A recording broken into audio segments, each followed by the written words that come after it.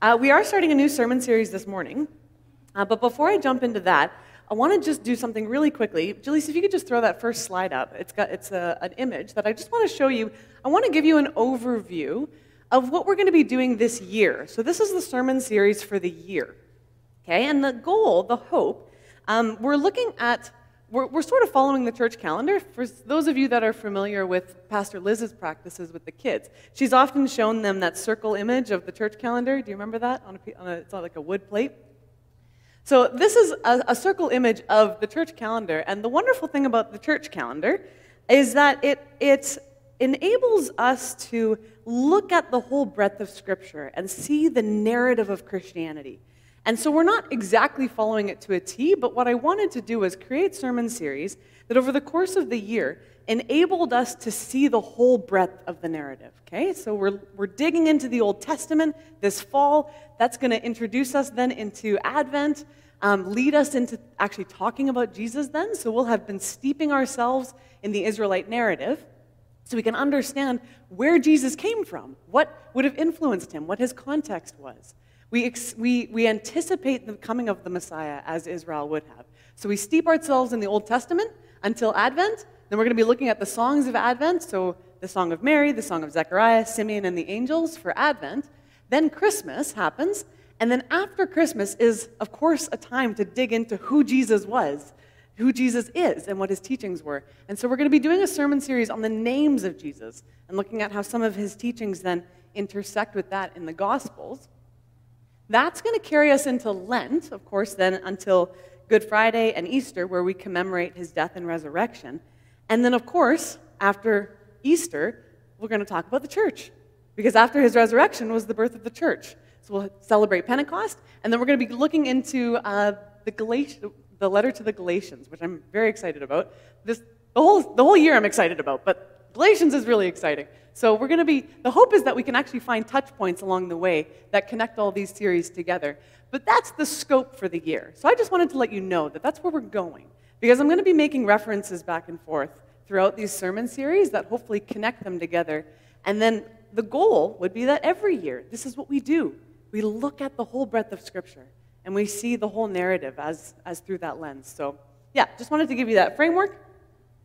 And now we're starting a new sermon series in the book of Jeremiah, Lessons in Jeremiah. Finding God in the Wilderness is what I've titled it.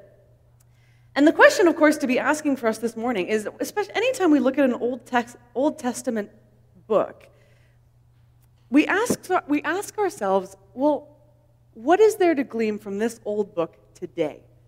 How is this still relevant, right? There's a reason that many of us don't often open up the Old Testament and think, oh, this is exactly what I needed for myself this morning. No, why is it important to be digging into the Old Testament still? Well, as I mentioned earlier, in order to understand the significance of Jesus' coming, we need to some extent be steeped in his history, in his context, in what his influences were. And whether we want to think this way or not, as adopted sons and daughters of the King, as co-heirs with Christ in his inheritance, we've been adopted into the Israelite history. We've been adopted into the people of God. We've been adopted into their context. This history is also our history. So similar to how we all have family trees in our own biological family lineage, we have a spiritual family as well. Whether we want to accept it or not, church history is our history. Israelite history is our history.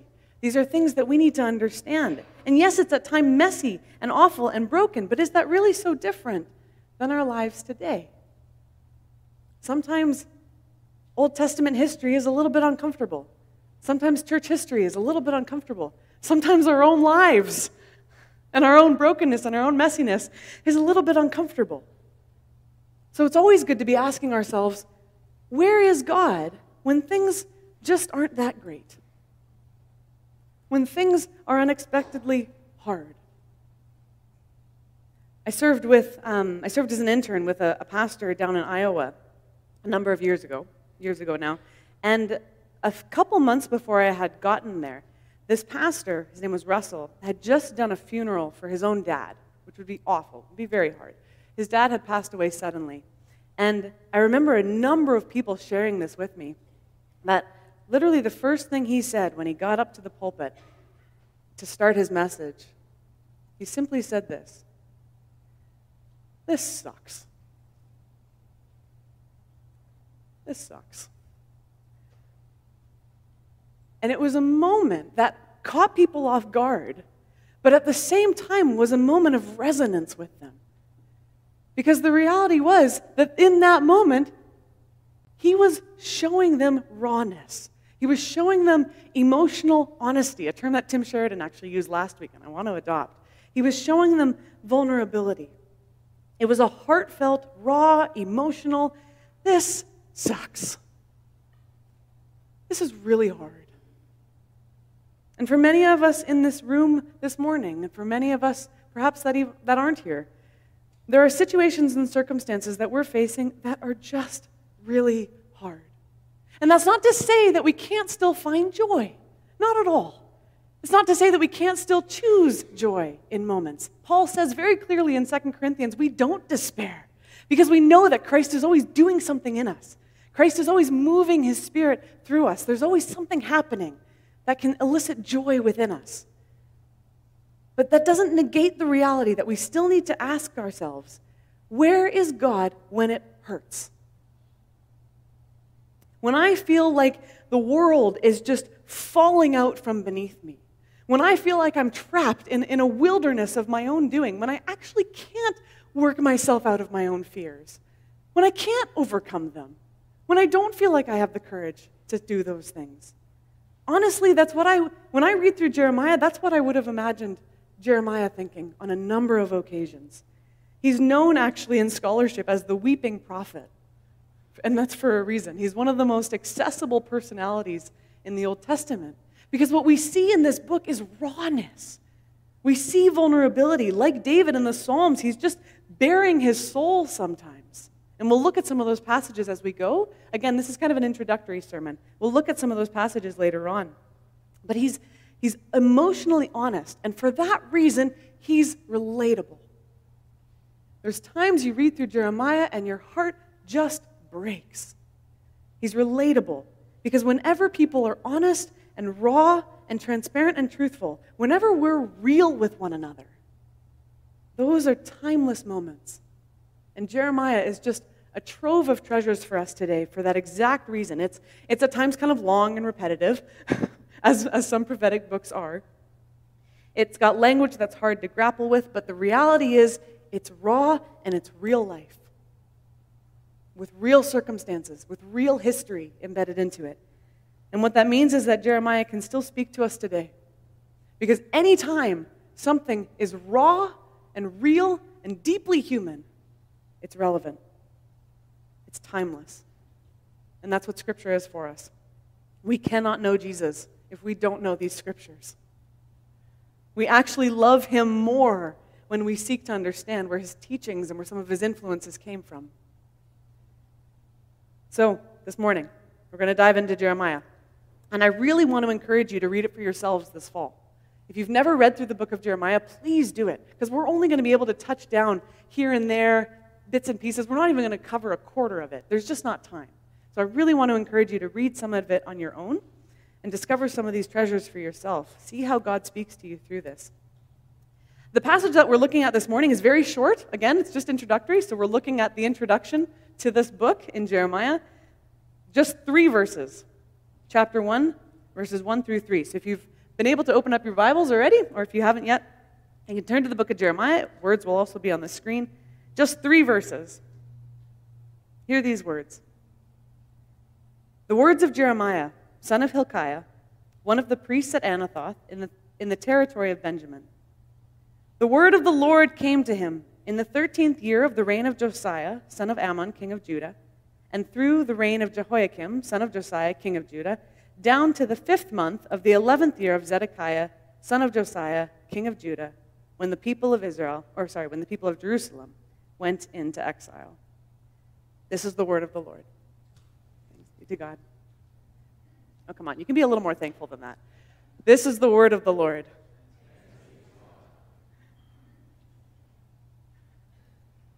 All right. You might be wondering why on earth we're looking at these three passages, or these three verses, but I'll explain. Okay, there's just two things I want to tackle this morning related to this passage. First is the bare bones history of what Jeremiah would have been experiencing. Okay, so right at the beginning of this book, Jeremiah tells us that these were the years of his prophesying years. Okay, so I want to actually give you a sense of what those years actually looked like, because the rest of the book won't make sense unless we know that. Okay, so I want to give you a bit of a history lesson. And then the second thing I want to do is I want to share with you some thoughts on the impact of exile.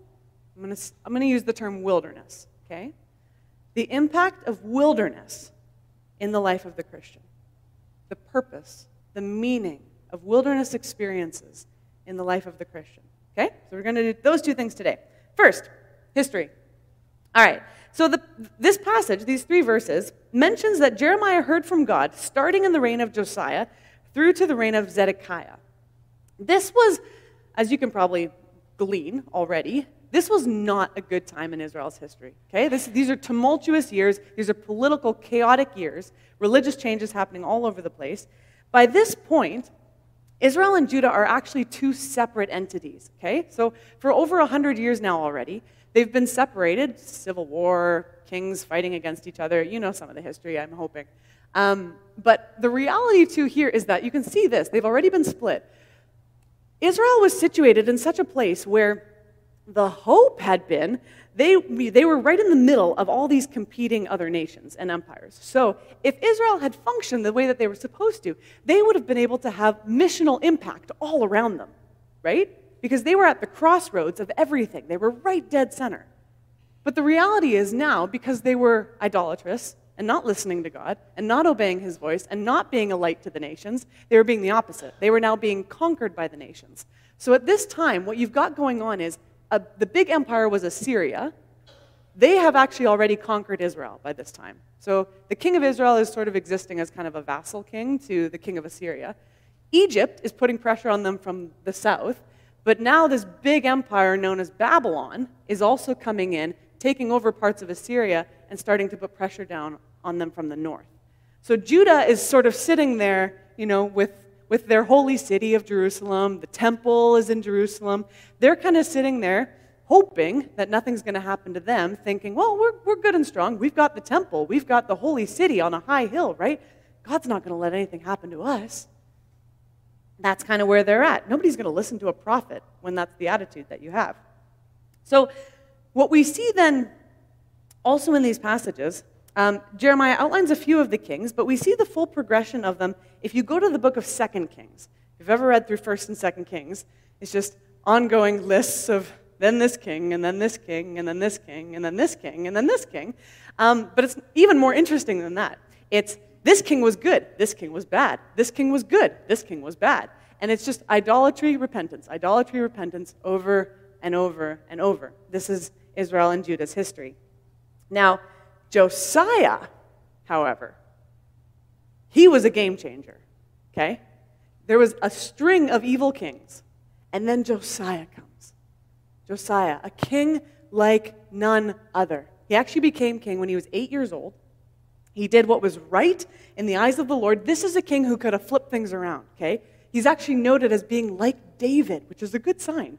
King David, everybody wanted a king like David, right? That was going to help them conquer their enemies, that was going to be righteous in the eyes of the Lord. Josiah had all the signs of a good king that could flip things around for Judah. And during his reign, something very interesting happens. So by this point in Judah's history, Israel and Judah, the book of the law, so to speak, the law of Moses, all of the covenant stipulations had not been touched for centuries. And what happens during his reign is a priest comes in one day and says, I found this in the temple, and it's the book of the law. We're not 100% sure what that was. Probably the book of Deuteronomy. But Josiah hears this book read and just goes on this huge repentance spree. He gathers all of Israel together, pulls them into the temple, all the priests and prophets, everybody has this book read and brings all of Judah into repentance. And then what he does is he goes on a spring purge. And he literally travels throughout the entire realm of Judah and takes down all the shrines, all the idolatrous high places, all of the sacrificial temples and tables and altars, everything. Because by this point, Judah has become so idolatrous that there are household gods to every god under the sun. Okay? There were women who weaved pieces of artifacts, clothing, whatever, for the goddess Asherah in God's temple. So in Yahweh's temple, there are women weaving artifacts for a different god. That's how bad it was. It was everywhere. And so he just gets rid of all of it. He gets rid of absolutely all of it. All of it comes down. The list just goes on and on.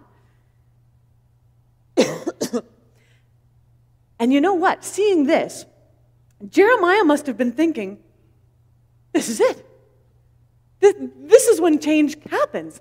This is when God comes back. This is when Judah becomes his place to dwell again. Because look at what's happening. Shoot, he was only 5 years into his prophesying ministry. He's probably thinking, wow, I'm doing a really good job. 5 years in, you and me, Josiah, this is it. This is when God's going to flip things around. Imagine the hope that would have been in his mind. Seeing what was happening. There was no king like Josiah. It actually says in 2 Kings 23:25, it notes that there was never a king like him who turned to the Lord as he did with all of his heart and soul and strength. Now, we immediately think of Jesus. But these words actually originate with Moses. Moses was the first to say that. Love the Lord your God with all your heart, soul, and strength. In other words, what the writer of 2 Kings is saying is they thought Josiah was the new Moses. They thought Josiah was going to do it. But then, after 31 years, he dies in battle. Oh. Okay. Well, now what? Okay, he dies in battle. Egypt's putting pressure on. His son Jehoahaz, who's 23 years old, becomes king and reigns, I was going to say, can you guess? Survey says 3 months. 3 months. After 31 years, his son steps up and he's reigning. He reigns for 3 months. He's evil. He gets carried off to Egypt, because like I said, Egypt's putting pressure on Judah. Egypt's kind of in charge now by this point. So Jehoahaz gets defeated by Egypt. Pharaoh puts a different king in charge, again, kind of a vassal king. His name's Jehoiakim. He's 25 years old. He does a little bit better. He reigns for 3 years, but he also does evil in the eyes of the Lord. And it's during his reign now that Nebuchadnezzar, king of Babylon, maybe you've heard his name before, he's now putting pressure on Jerusalem. So you've got Egypt putting pressure on from the south, the king of Babylon, Nebuchadnezzar, putting pressure on from the north, and he invades the land. Now, Jehoiakim's son, Jehoiakim, so you got Jeho number 1, Jeho number 2, and Jeho number 3. He comes in, becomes king, does evil, reigns another 3 months. You can just imagine, okay? Just imagine Jeremiah's disappointment. Watching utter chaos happening around him and having to prophetically speak into this season. How difficult that must have been. Nebuchadnezzar advances on Jerusalem, lays siege to it, and Jehoiakim ends up, so quick thing. The last one there should be Jehoiakim, Chin. Okay, it's a different person, all right? Jehoiakim. He surrenders. Nebuchadnezzar puts Zedekiah, his uncle, on the throne, who reigns for 11 years. All right. Okay, but by this point, Zedekiah is like a vassal king to Babylon. Babylon's taken over. Guess what Zedekiah does? He eventually rebels against the king of Babylon. And that's when Nebuchadnezzar comes into Jerusalem and literally burns the whole thing. Temple's down. All the high places are down. Everything's gone. And Jeremiah writes this in chapter 24. It was because of the Lord's anger that all this happened to Jerusalem and Judah. And in the end, this is the sad thing. In the end, he thrust them from his presence. That was the worst thing that could have ever happened, right? Because Jerusalem For the people of Jerusalem, God dwelled in that place. And what exile meant was that God was literally saying, I cannot be around you anymore. I cannot do this anymore.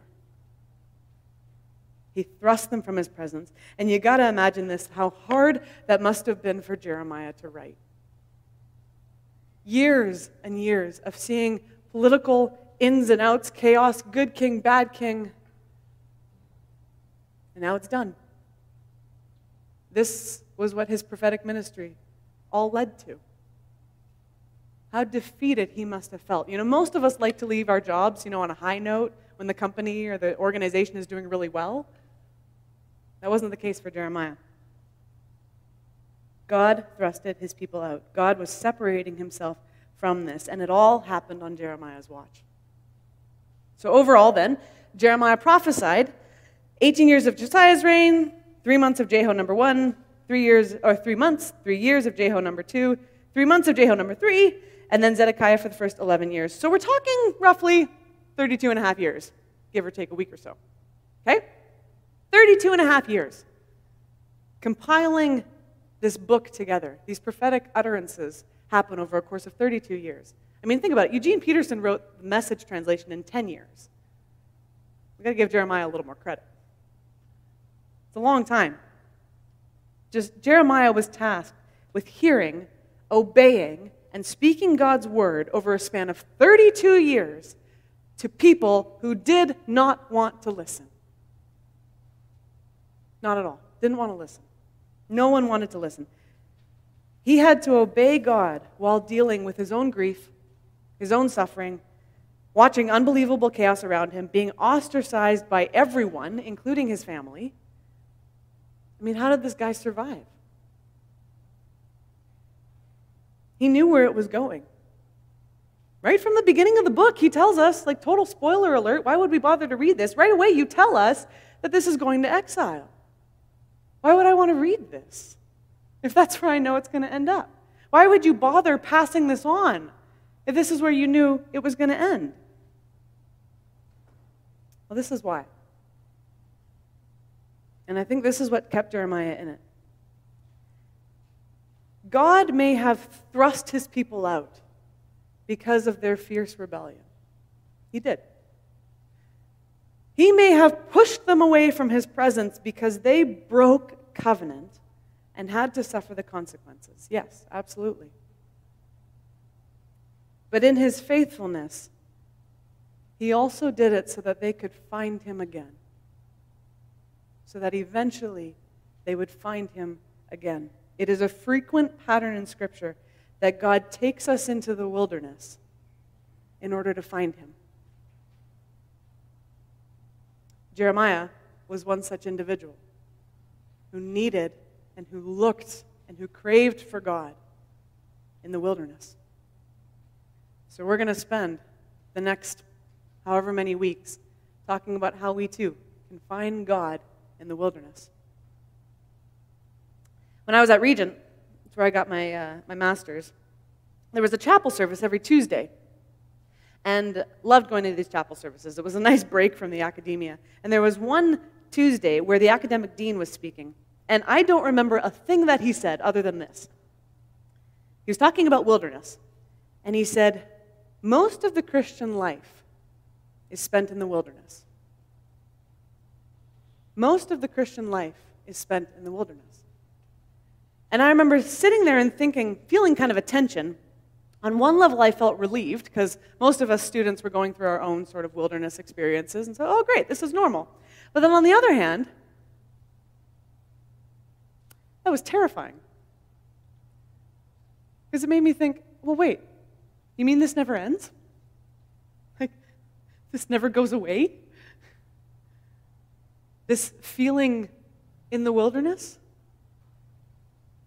Most of the Christian life is spent in the wilderness, in a place that actually feels distant from God, where we're wishing that he would just be a little bit closer, where we actually have to work at the relationship, where we feel like outsiders in a world that's unfamiliar, where we long for a setting that feels like true home, where we're sometimes stripped of what we typically depend on, what makes us comfortable and feel good about ourselves. Frankly, that's actually what we sign up for when we commit ourselves to Jesus Christ and a life following Jesus.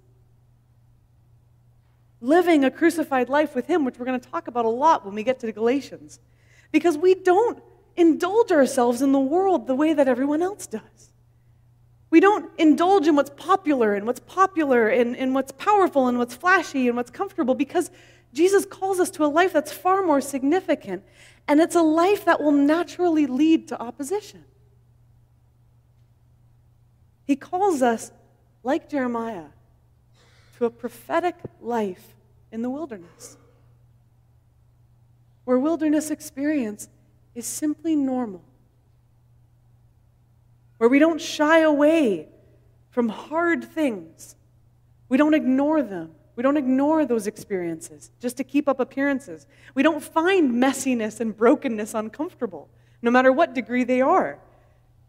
We don't turn a blind eye to brokenness and injustice right in front of us because it makes us uncomfortable. We don't simply agree with policies and laws that harm the vulnerable. We see brokenness.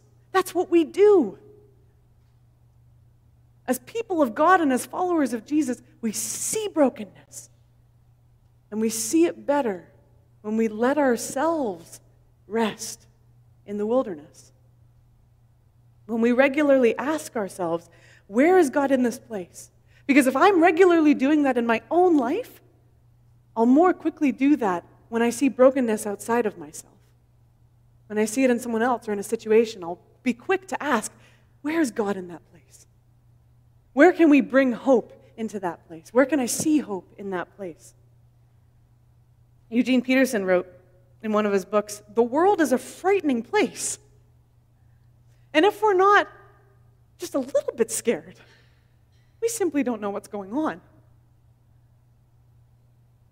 And that's not meant to cause despair. That's actually meant to give us a sense of purpose beyond just the regular mundaneness of our lives. As followers of Jesus, we're called to see this. We're called to see this. Yes, this world is a frightening place. Yes, this world is a broken place. We actually long for Jesus more when we open our eyes to see how much the world needs Him. This is step one of our Christian calling, actually. It's to see brokenness. We often talk about seeing, the need for brokenness within ourselves, or the need for Jesus within ourselves. But the first task of the Christian is just to see brokenness in general. It's a broken place. And then to find God within it. E. Stanley Jones is the writer of this wonderful devotional called In Christ. I would highly recommend it. It gets a little bit heady at times, but he's just so good.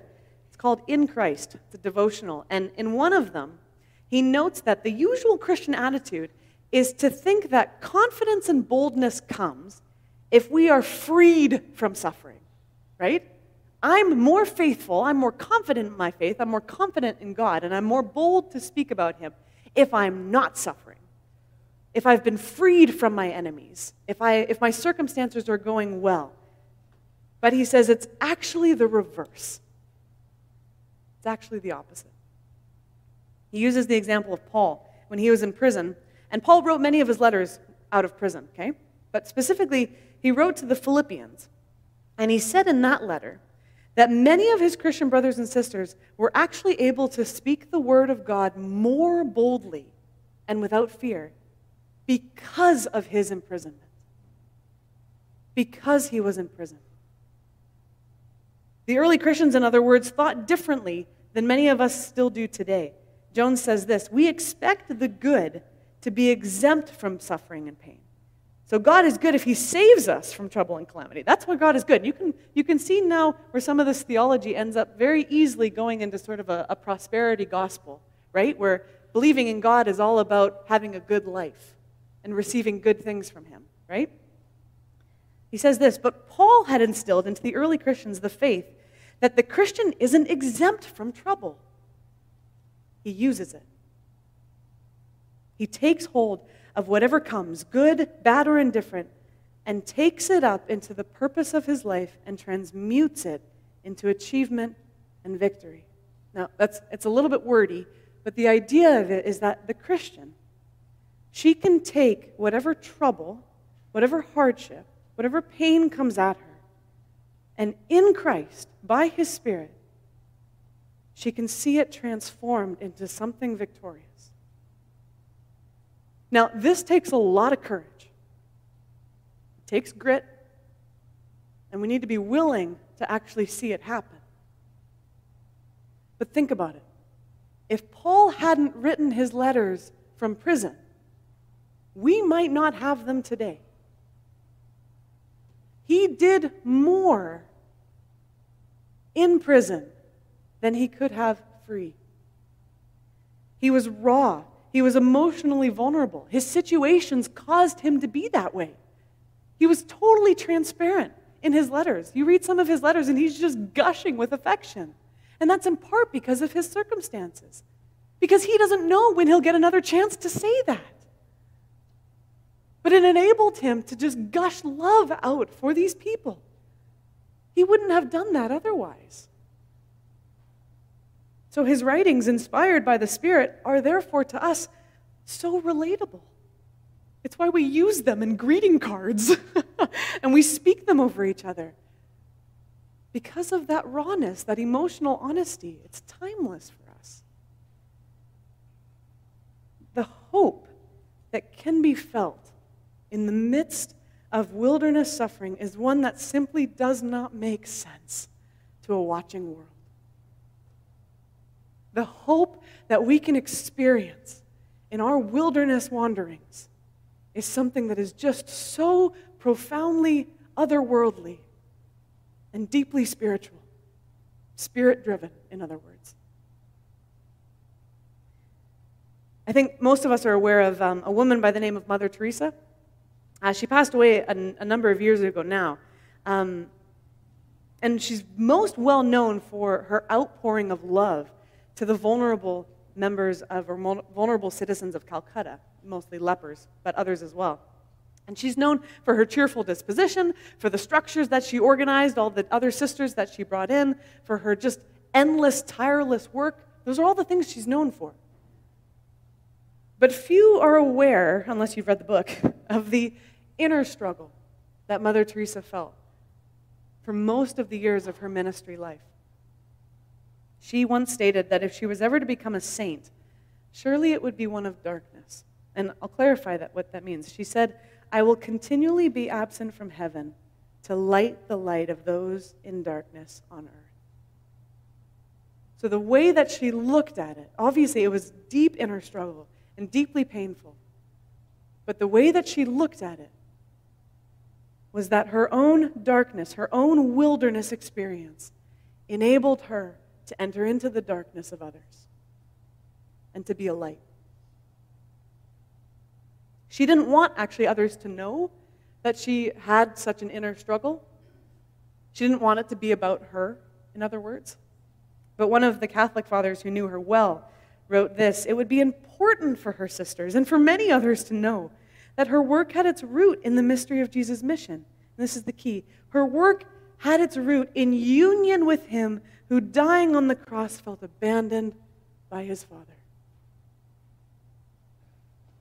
Why else would God send a suffering Messiah? A suffering Messiah. Why else would He do that, if not to prove that He was the God who understood pain and suffering? That He was a God who wanted to meet us in our pain and suffering as one who understands it.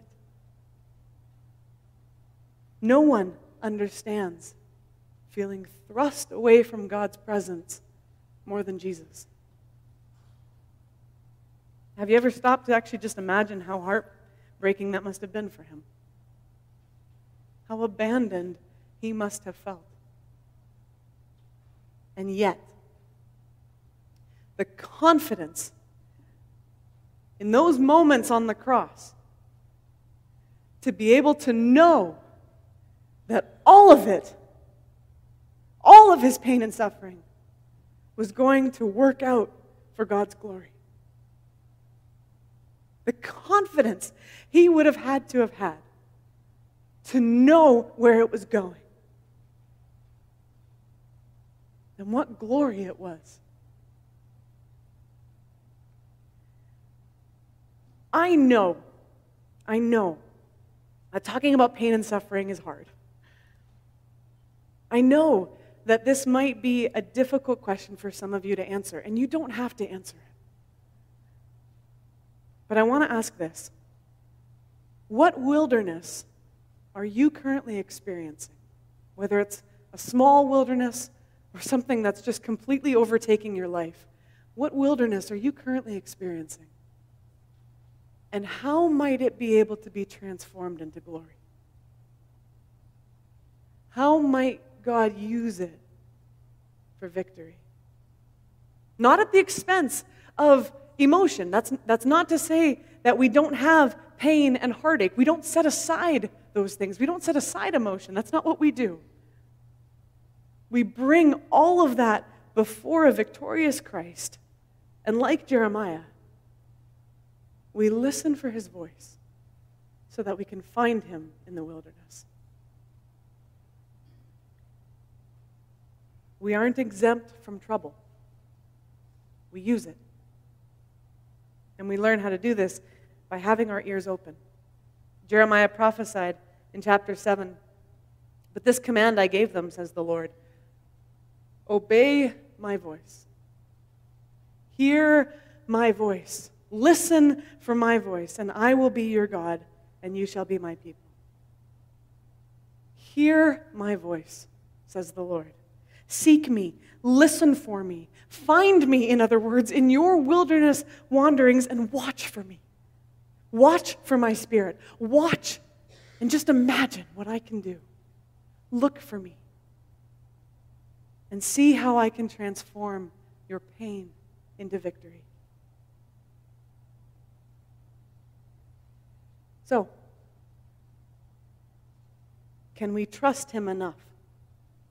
And can we trust his love enough to know that when he takes us into the wilderness, when he takes us into wilderness circumstances, wilderness experiences, when he takes us into the wilderness, it's not because he's thrusting us from his presence.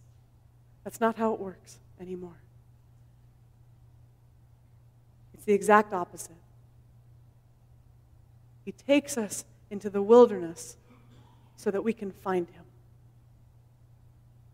Because he's already there. He's already there. Let me pray.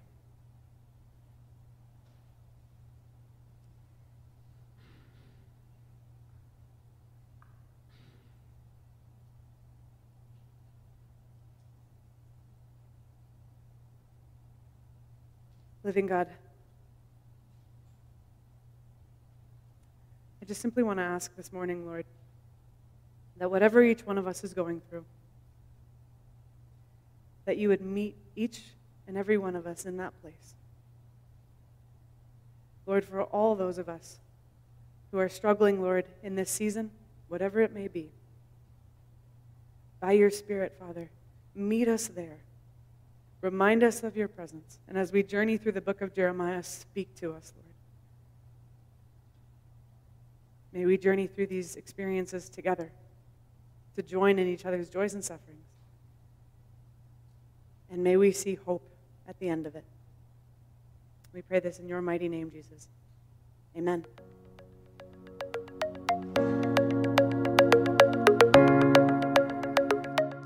Thank you for listening to the Willoughby Church Sermon Podcast.